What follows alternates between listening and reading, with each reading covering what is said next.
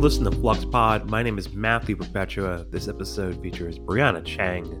She is an A&R working at 4AD, the famous indie record label. I like to do these episodes talking to people who work in the music industry to get a sense of how it's done today. You know, I think a lot of this can be mysterious and it's changing all the time. And I think Briana's career speaks to this moment in time. You know, she's pretty young, and you know her experience is very of the moment, as you'll hear. But so that's this episode. Just want to remind you that you can get more episodes on Patreon, patreon.com/fluxblog. That's $5 a month gets you new episode, new Patreon episode every week, and then just like a huge amount of archival material at this point, lots of mini series. And before we get into it, I just want to tell you that the next episode coming up next Wednesday is with Brian Hyatt, who is one of the big time writers at Rolling Stone. He's written I think something like over 70 cover stories, but we're going to talk a lot about the art of talking to like huge celebrities and you know the changes in how people write and respond to kind of a celebrity profile. But yeah, that's that. Right now, let's get into it. Briana Cheng. Briana, tell the listeners who you are and what you do. I am an A&R at 4AD. And I do artist management through my own company called B4. So I guess let's cut to the beginning of this. Like, how did you become an A&R person? Actually, you know what? Let's actually go to another question first. Mm-hmm. You know how like there's those memes where it's like, this is what people think I do, and this is what I actually do. Like, what do people think you do, and what do you actually do? Well, I think a lot of people think that my job as an A&R means I get to hang out with bands and artists all the time,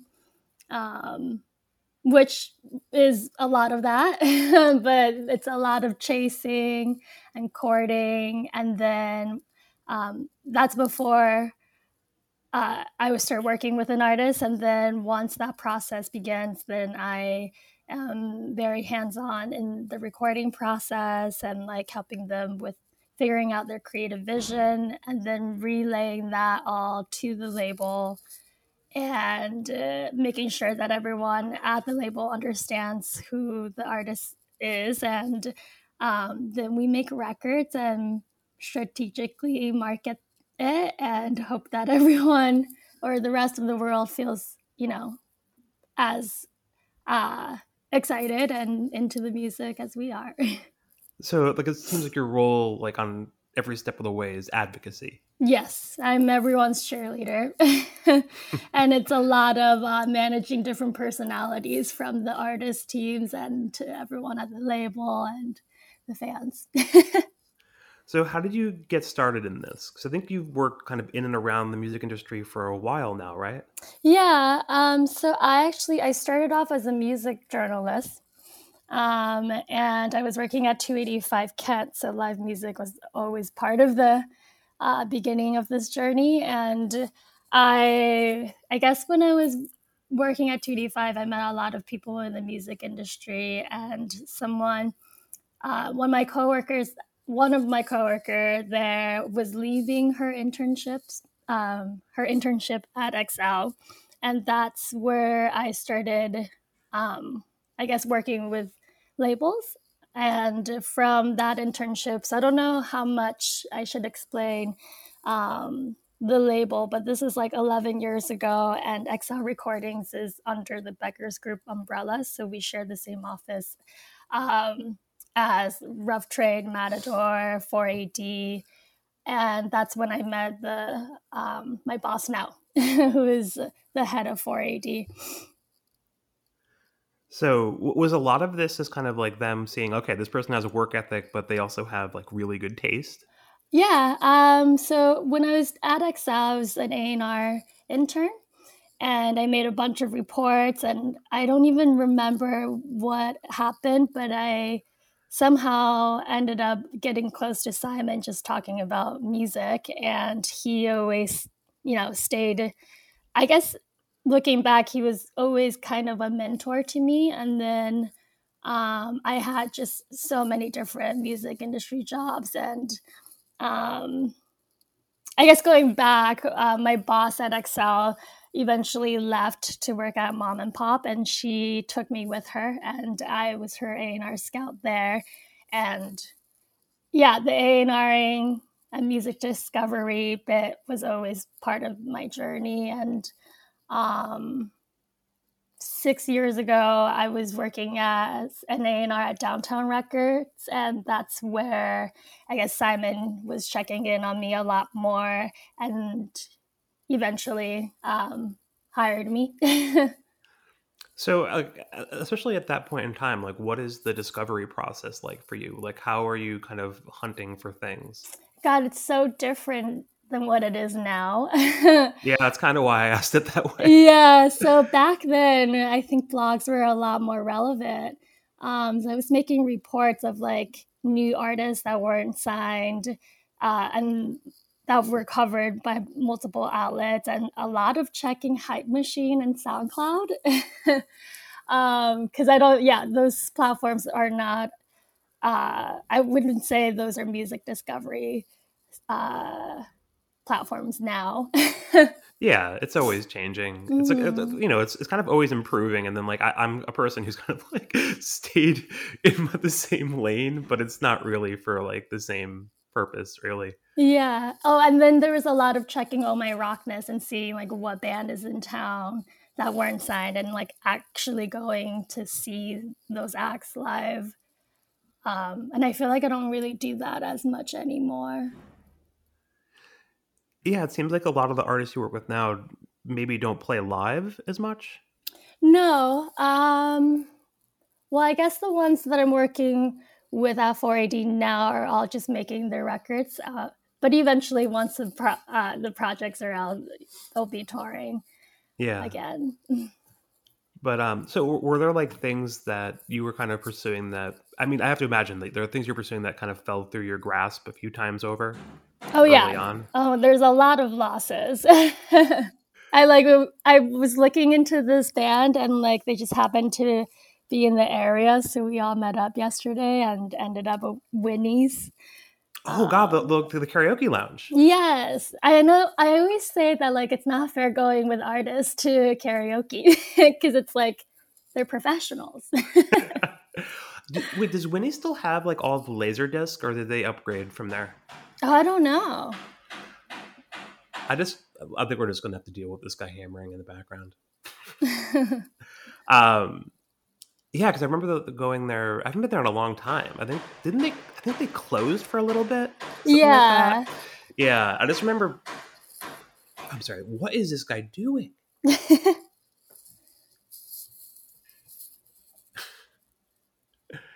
All right. God, so weird. I think it would just be. It wouldn't be as weird if I understood what he was doing. It's like okay. Right. All right, let's go for it. And if there's hammering, I'll just leave in explanation that there's hammering. It's probably not that loud in the mix. Okay, so kind of getting back to what I was saying before, like the process of doing A&R probably involves a lot of disappointment of not getting what you're after. Like, how do Yes. you manage that? Just on Oh. a professional and personal level.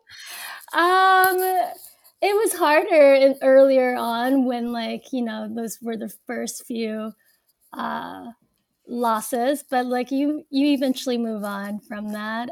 I mean, there's also like a lot of therapy. So, like, what is I mean, with the part of your job that's kind of managing personalities and getting people persuading people to do things, Yeah. do you feel like you were just kind of naturally a person who gravitated to that kind of thing, that kind of skill set?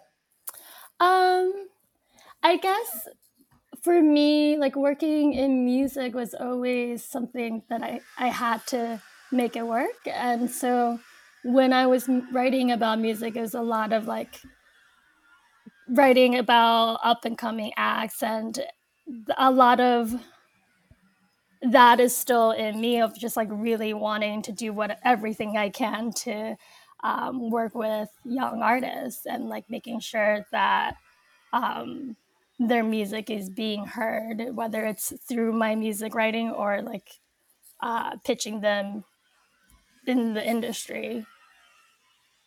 Does Yeah. that answer your question? Well, sort of. I was thinking more about this kind of like when you're actually working with people, when you've Hmm. actually taken them on, when the deal is made, and it just seems like you're kind of working with people who will be very sensitive, people who will be very anxious, people who will Hmm. be, very, eager to get to the part where they're successful. Yes.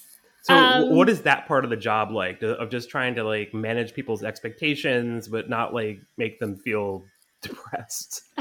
well, there's someone made a joke few years ago, which I think is a meme now, but like it's saying that A&R stands for anxiety and regret. And I feel that still every day. So it's a lot of like managing my own anxiety and like communicating the expectations of what I can do to the artists that I'm working with, and like really having that bond of like believing in each other and that like we're all trying our best. And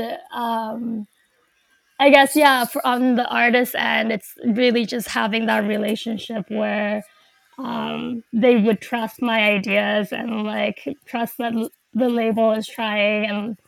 Um, and I think maybe in a way that like the artist management team plays a big role, where if a good manager won't let that go through all the time Yeah. from the artist end.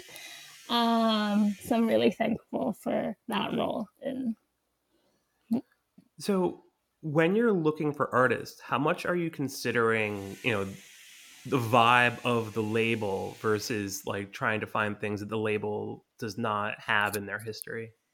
so at 4AD, um, I I've always been a fan of the label, and I've always wanted to work for Simon. And when I got hired, I was kind of like, I mean, it was pretty random, but not at all. I was just venting to Simon 4 years ago about how I wanted to start a singles imprint, where I was just working really short term deals and like super artist friendly deals, and working in the space of young music, which happened to be a lot of bedroom pop and R&B then. And I was pitching that to the old company that I was working with, and they said no to the idea. So I brought it to Simon, and I made a joke of like, you guys should hire me because like all you guys are doing is indie rock stuff, and like I think we should experiment and like be more progressive for AD. And I think that really resonated with him. So when I got hired, I was my responsibility was to start this imprint called B4 and also function as an A&R at 4AD. So like all the artists that I signed to the imprint, two of them are now signed to 4AD, which are Hawa and Velvet Negroni. And I think maybe, you know, Simon viewed B4 as like a test to see Like if a like, farm league. Yeah. yeah. And it ended up working. And I think it totally makes sense for the label now. Like, I guess most of my artists, like TK Meza, who's pretty pop and rap, and Erica DeCassier is very R&B, but like kind of experimental. Yeah, I mean, I was uh, thinking about this a little while ago. Because a little while ago, I made this playlist that was just basically the entirety of the 4AD discography that was mhm. available, and it was really clear, kind of, at what point you came in. And I don't think that was, I don't think it was like, I think I actually realized it was you after the fact. But there was a point where it's like, okay, like there's a different taste that's come in. It still makes sense. It still feels like it's in the 4AD realm, because 4AD, just for people who might not know, 4AD is a very, very famous and storied label that goes back to the 80s, and just all kinds of major indie alternative acts have passed through there. I mean, I'm thinking back to the 80s where you have Bauhaus and Pixies, and then I'm blanking who'd be there in the 90s, but in the aughts there would have like the National and St. Vincent and things like that.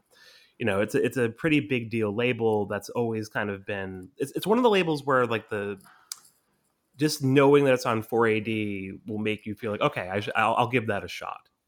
You know. Yeah, they definitely have that reputation. But I feel like they've always had acts that like were a little bit different to the roster, but then because it's 4AD, like it all made sense. Yeah. Yeah. Do you remember when they had Space Ghost Perp?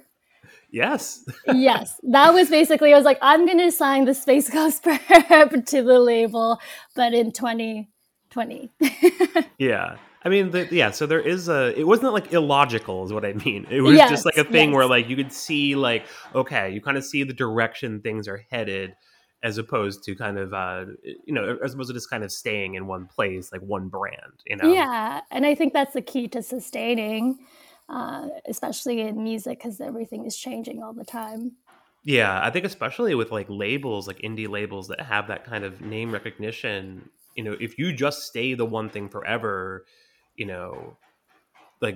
things change and things like styles change. And if you don't, I'm thinking of like other similar labels like Sub Pop or Merge or Matador, where like they've had similar kinds of evolutions where, I don't think everything works. I mean, I'm pretty familiar with the Matador discography, and there's a period kind of in the late 90s, early 2000s where they weren't clicking, but then, it starts clicking again.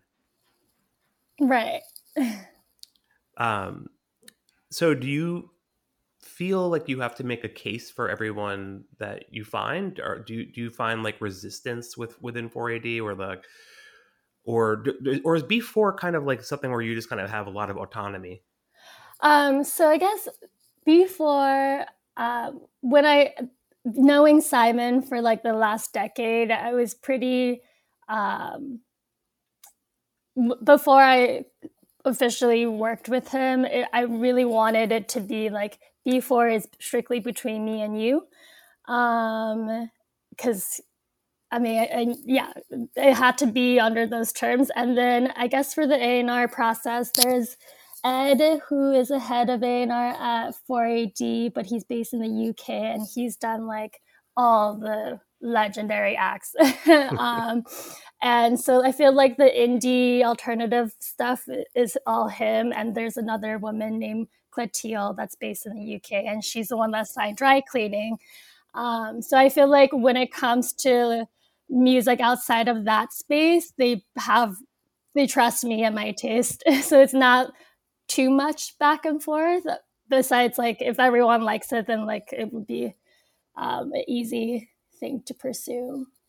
And everyone is a music fan here, so. You ain't safe until you lived your life with no fear. You can't live until we cry every beautiful tear. It ain't easy to let go, especially when years unfold. Camouflage my darkest thoughts, disconnecting the dots. Do what you gotta do, deep in the dark web. The things we find in there shouldn't be seen by anyone. Do what you gotta do, there's not a lot of me left. You know it's hard on me. This time is the last time, 'cause I'm soft like cashmere, spreading out like a wildfire. We're so out of control. Winter's where we fall, falling deep in our thoughts. Miss me when I'm gone, that's usually how it goes. Like, 'cause I'm soft like cashmere.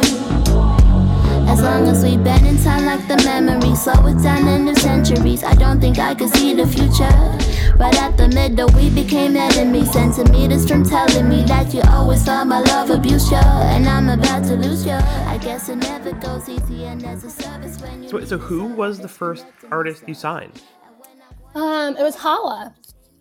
So that was through. So B4 is no longer affiliated with Beggars Group.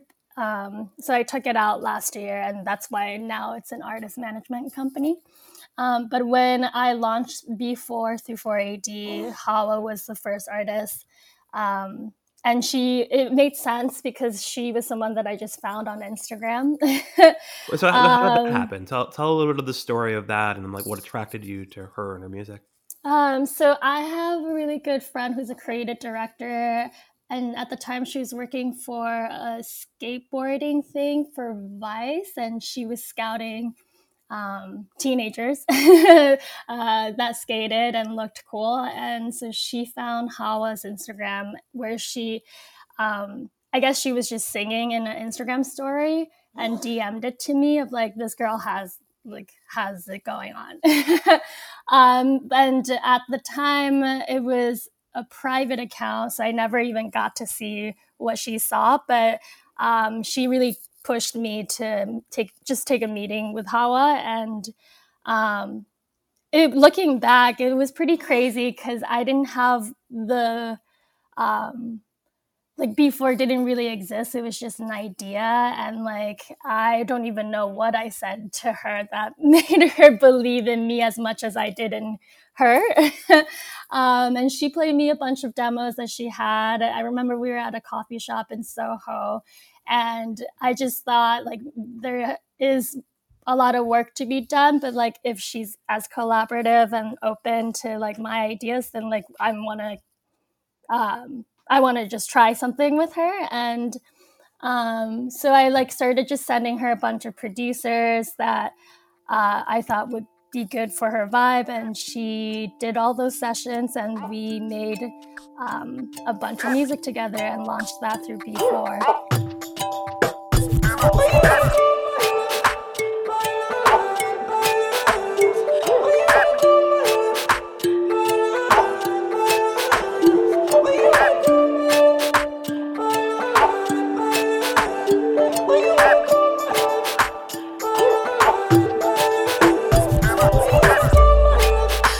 Stay for a while. She moving her body alright. I'm touching her lips and her thighs. Know that she mesmerized. Never met someone like I. Said that she saw me online and I'm all in her mind. Said that she wanna be mine. She ain't wasting no time. She feeling the vibe. 25, I got her high. Oh, she won't be my new Nina. She won't be my Maria. Be my new Britney. She won't be my new Christy. Tell me she don't feel love, but her love is my joy. Please don't take it away. Please don't take it away, take it away. Please don't take it away, please don't take it away.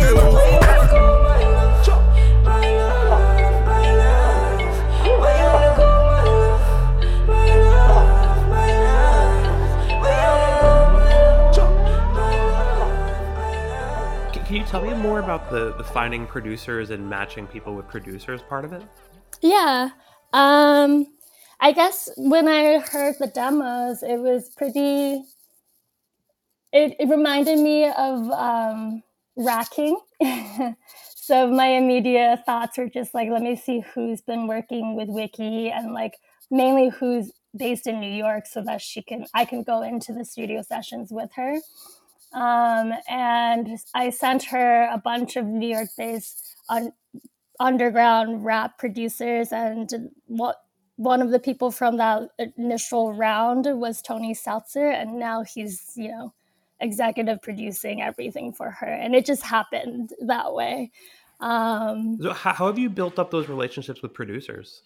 Tony was an odd one, and I am so thankful for him in believing in like this non-existent label and this artist that like didn't exist at all. But he saw the vision when they first met at the studio, and then we've all, I guess, grew together from that.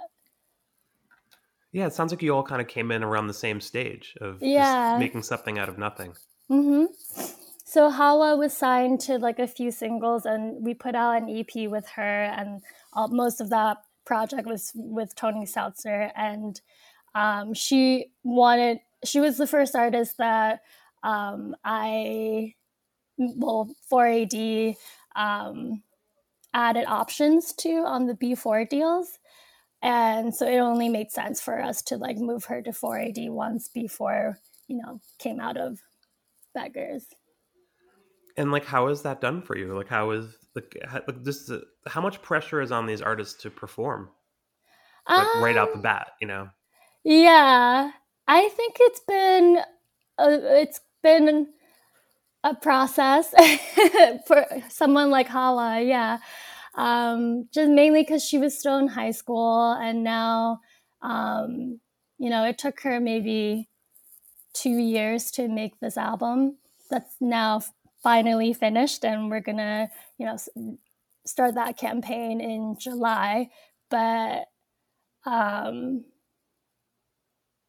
don't know, I think for young people it's definitely a learning experience, but once you get past that, everything gets a little bit easier. Have you mainly been working with people who are just kind of like at this very early stage, or has there been anyone who's had like a bit more experience you've been working with?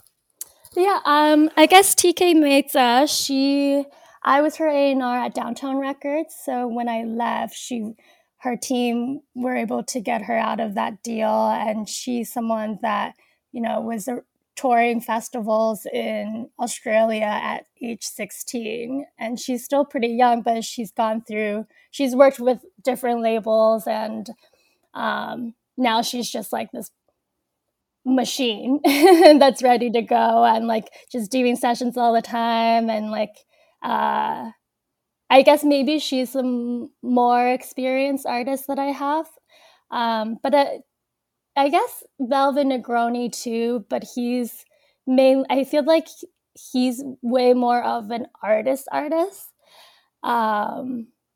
Erica in her own way, because Erica's been making music for years now. But I guess this is the first time she's working with an international label and like touring internationally. I think one thing that people kind of associate with A&R is like, hey, we need a hit. So like, how does that work? What is the version of that for you, of like trying to find a song that has the potential to pop off, and whether it's on streaming or TikTok, Instagram, whatever? Well, I don't really think of it that way. Well, and that's how I cope with it, It's like if I'm thinking of a hit from every record, then it's so much pressure. And I rather the marketing team like do their best with the music, and like if it sticks, then it sticks. But it seems like some of these, you have some of these artists have like songs that have had that kind of pop. I was looking through just like the Spotify pages for a lot of them, Mm-hmm. like 27 Deli, and some of these people have like songs that definitely have singles that have done pretty well, at least for an artist that's not very well known. So like, how does that process work? Is the marketing team kind of more the one that's figuring out what songs to push? Well, I would be, as an A&R, I would help the artist. I mean, it would be me, Simon, and Ed telling the artist which tracks we think are the singles, and usually those are the ones that we think are the hits. And once, we identify which singles to focus on, and then those tracks usually come with a music video, and from there the marketing team decides what to do with like the ads from the video, and whatever necessary social strategies to go with it. What is your relationship with TikTok right now? I should be better. I honestly, my TikTok feed is just like dogs, a lot of animals, and Doja Cat. Cats and dogs. Yes. Yeah. So I mean, but so that's not really like a place that you're kind of like looking around. No, and I wish I wish I had more time to be on the platform to understand it more, but That seems like a whole other job in some way. yeah, I kind of just leave that to Will, who's our head of marketing, and my other coworker. I asked them to send me whatever they think is cool. So are people in your life just generally doing that? Like what happened with Hawa? On TikTok? No, just sending you things like, oh, this is really cool. Maybe this Oh, is something for you. yeah, definitely. And like whenever there's a trend on TikTok, I'll usually get it in the DMs.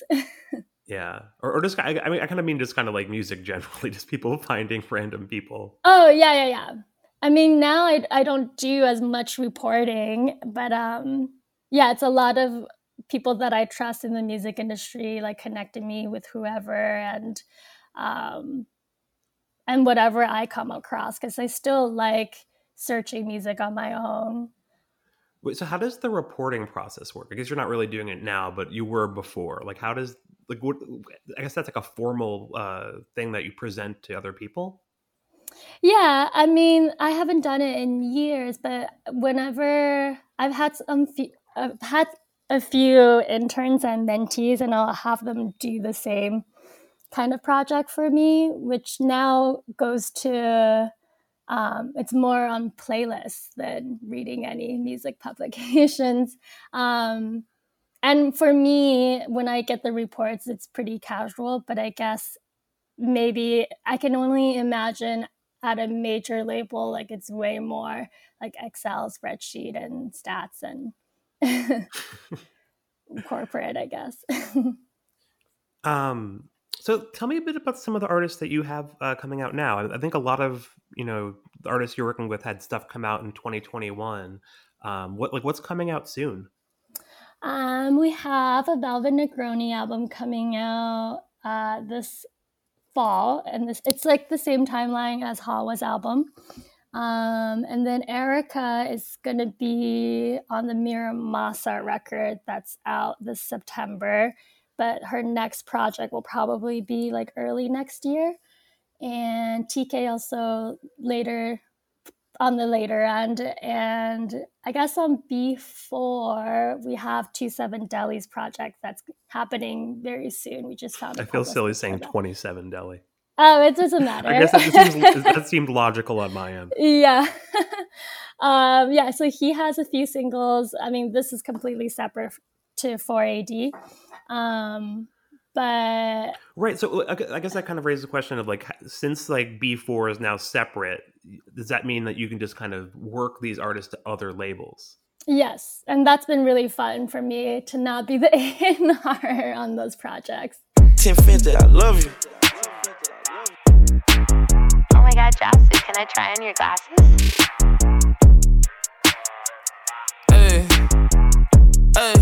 Look, talk that shit 10, Jasu in the Benz, still around be the same, watch on Ben 10, my bitch shit juice, my bitch cruise cleanse, focused on my ends, came up with my friends, look, niggas got complaints, not many solutions, had to put the city on my back and get to it, only jiggy nigga in the spot, ain't have to prove it, if baby keep on shaking all that ass and I'ma lose it, look, niggas got complaints, not many solutions, had to put the city on my back and get to it, only jiggy nigga in the spot, ain't have to prove it, if baby keep on shaking all that ass and I'ma lose it, I remember days when I was broken, I was thinking about the type of diamonds put up on the road, now I'm living lavish, 20k carats on the road, never tripping over bitch, I hit the spliff, I'm on the road, Pearly used to face Daytona came with the road. So like, what is the dynamic of that? Since like, you're employed by one thing, but then you're kind of free to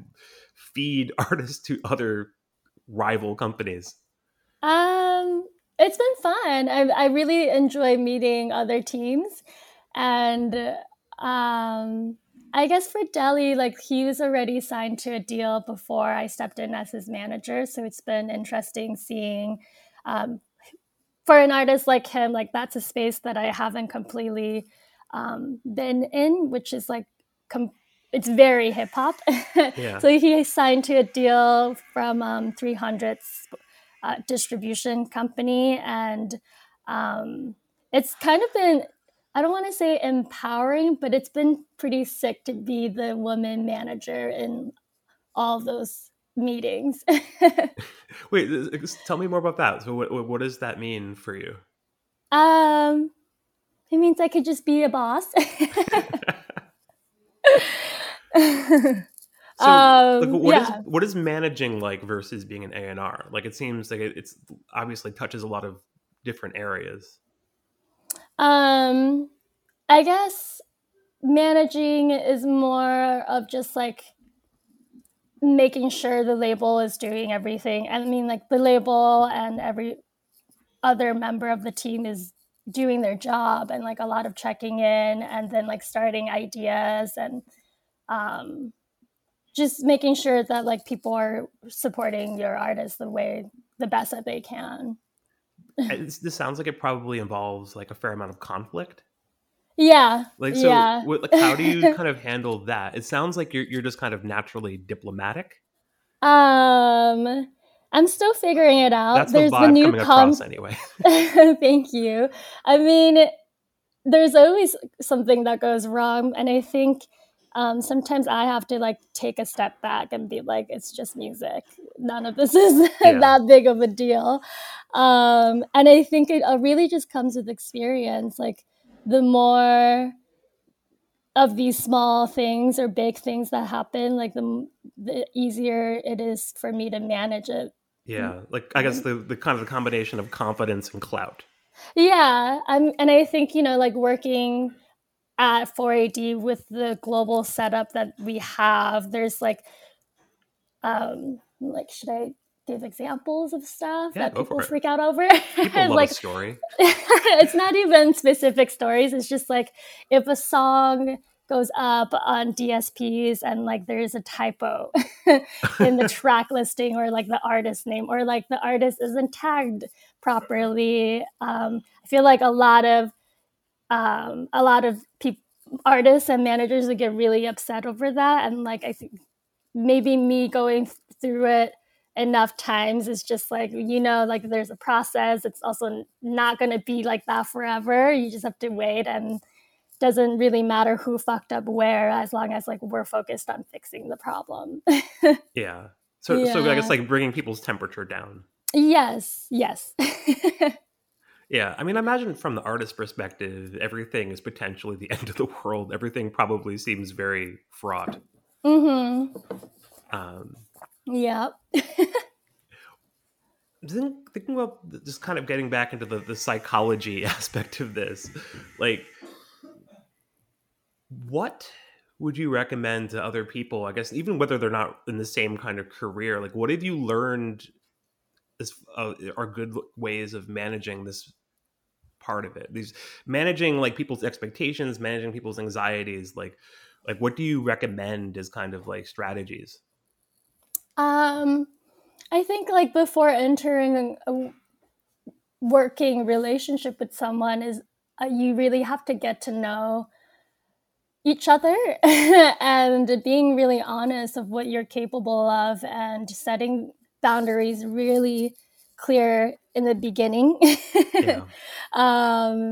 And just, yeah, because I'm at this point where I feel like I wouldn't want to work with anyone if we didn't get along, because, you know, like signing an artist means you could be working with them for the next 5 to 10 years. So you have to just like really know each other before that happens, or trust that it's going to be a healthy thing.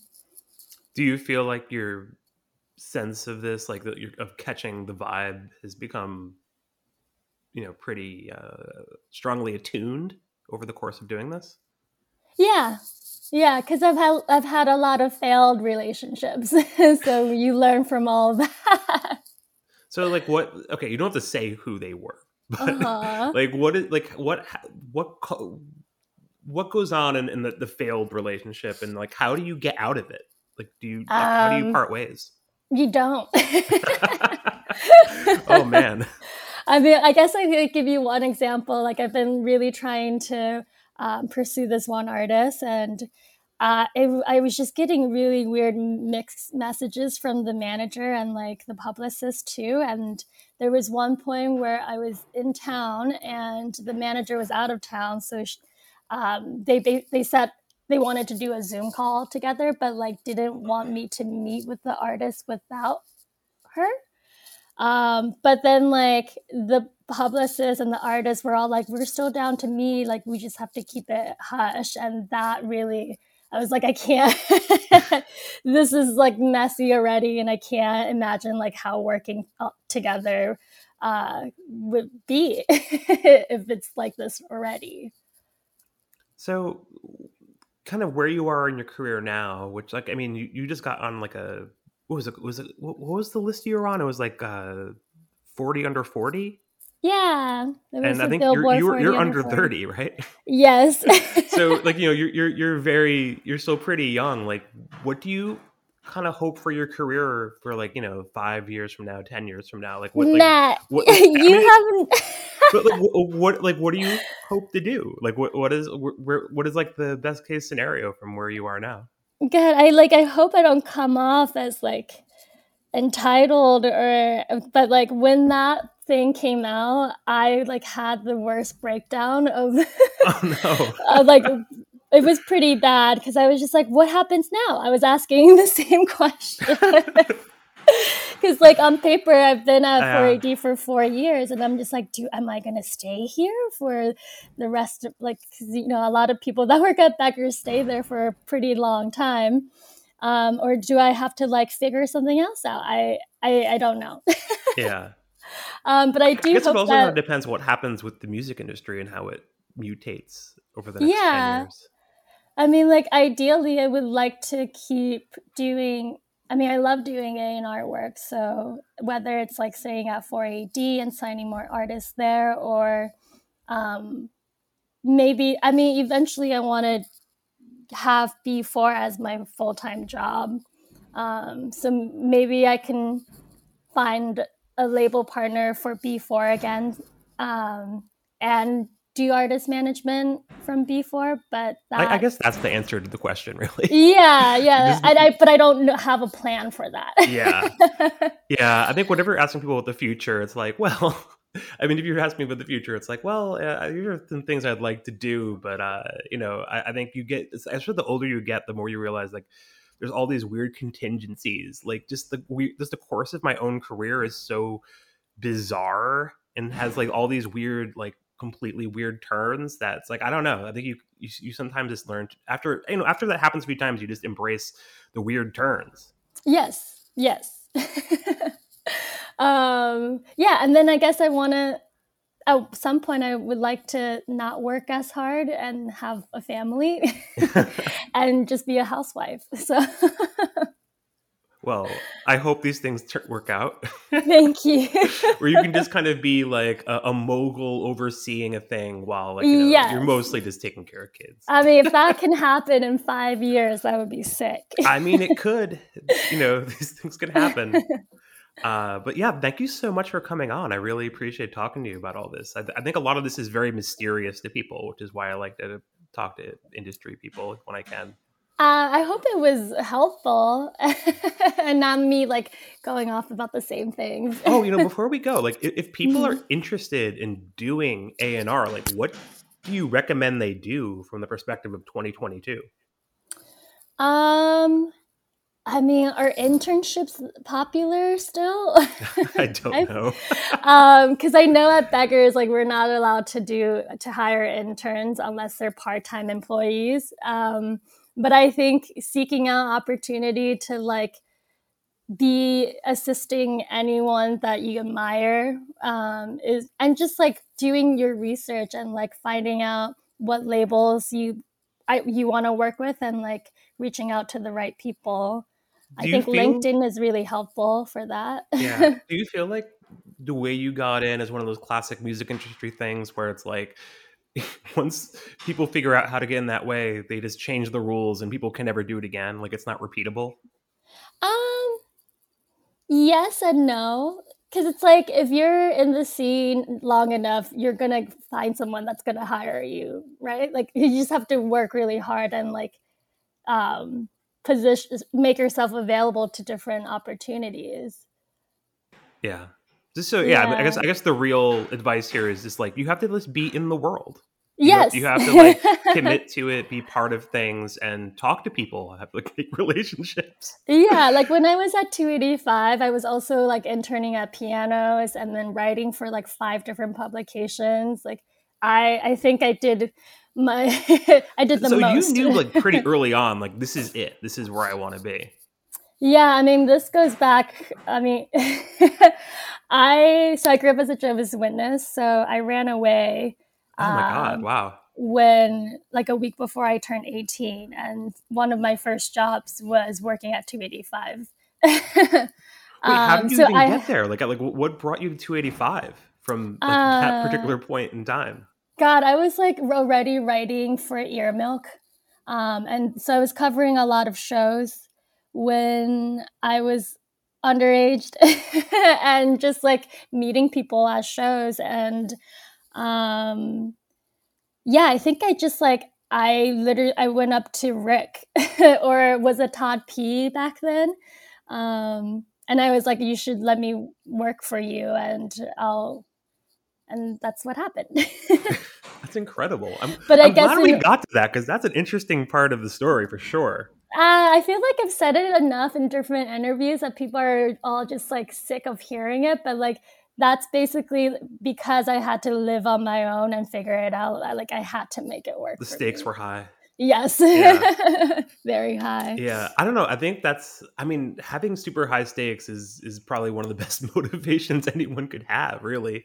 Yeah. I think, sometimes you see people just kind of get lost because the stakes aren't as high. I see that. Yeah. Definitely. Well, I'm glad this all worked out. That's a incredible path. God, that's a lot of life in a relatively short period of time. But thank you for coming on. Thank you again. Yeah, thank you so much for having me. All right. Say, whoa, yeah, I simply